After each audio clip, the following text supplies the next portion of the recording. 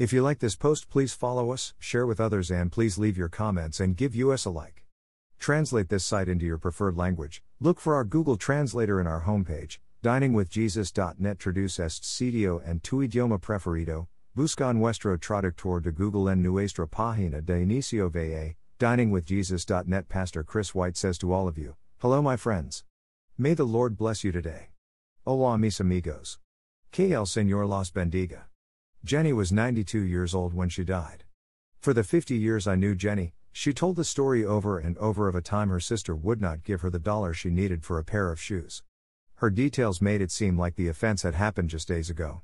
She'd retold the story so many times she had memorized every tidbit. One message came through loud and clear. She would never forgive her sister for withholding that $1 from her. Like a magnet, this story pulled her back into all her hurt and injustice. Bitterness starts out small. An offense burrows its way into our hearts. We replay it in our minds, creating deep ruts that will be hard to build back up.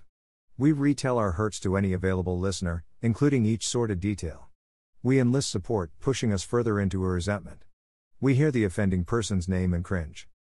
We decipher the offense as intentional and our offender as full of spite. We look for other reasons, both real or imagined, to dislike our villain.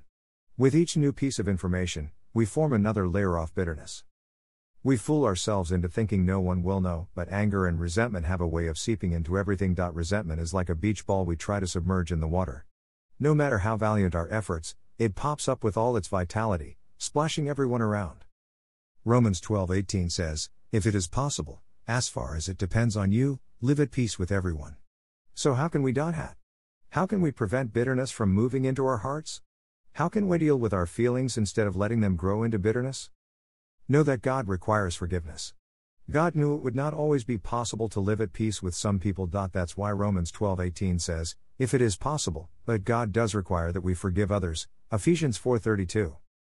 This is where the rubber meets the road. Our lack of forgiveness is why we choose to hold on to bitterness, letting it ripen into full-grown resentment. While it looks like we are unable to forgive, sometimes we need to face that we are unwilling.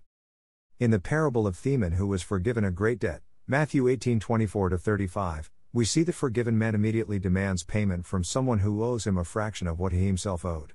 Though he was shown mercy and grace, he was unwilling to extend it even in a small way. Understand that we are to forgive because we are forgiven. You can discern a person is trapped when their first response is, you don't understand what they did to me. We may not understand, but Jesus Christ does. He lived a perfect life, but was beaten, mocked, spit on, and hung on a wooden cross to die a cruel death. Yet, John 3:16 says that he loved the world enough to go through this. Sometimes we mistakenly think he died only for us, but when died, he died for the world, including whoever offended you. We are told to forgive others just as Christ forgave us. Do they deserve it? No. Do we deserve it? Again, no.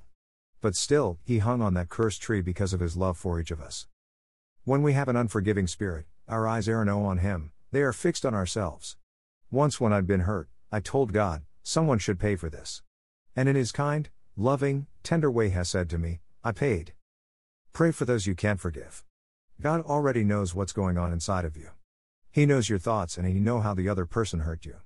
He was there. We don't have the capability in ourselves to forgive others. But God can empower us to forgive those who have hurt us, Philippians 4:13. With a blank piece of paper before you, ask God to bring to mind anyone you need to forgive. If he gives you a name or two, start praying for those on your list.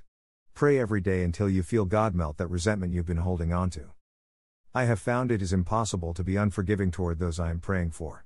It's not easy to start praying for them, it's one of the hardest things I've done. But when I make that person an object of prayer, I open the door of my heart a little wider so that God can come in and breathe on my hardened heart, melting the icy resentment that is there. By Ian Peterson. Thank you to Christianity Today/Christian Bible Studies.com. Copyright 2011 by Christianity Today/Christian Bible Studies.com.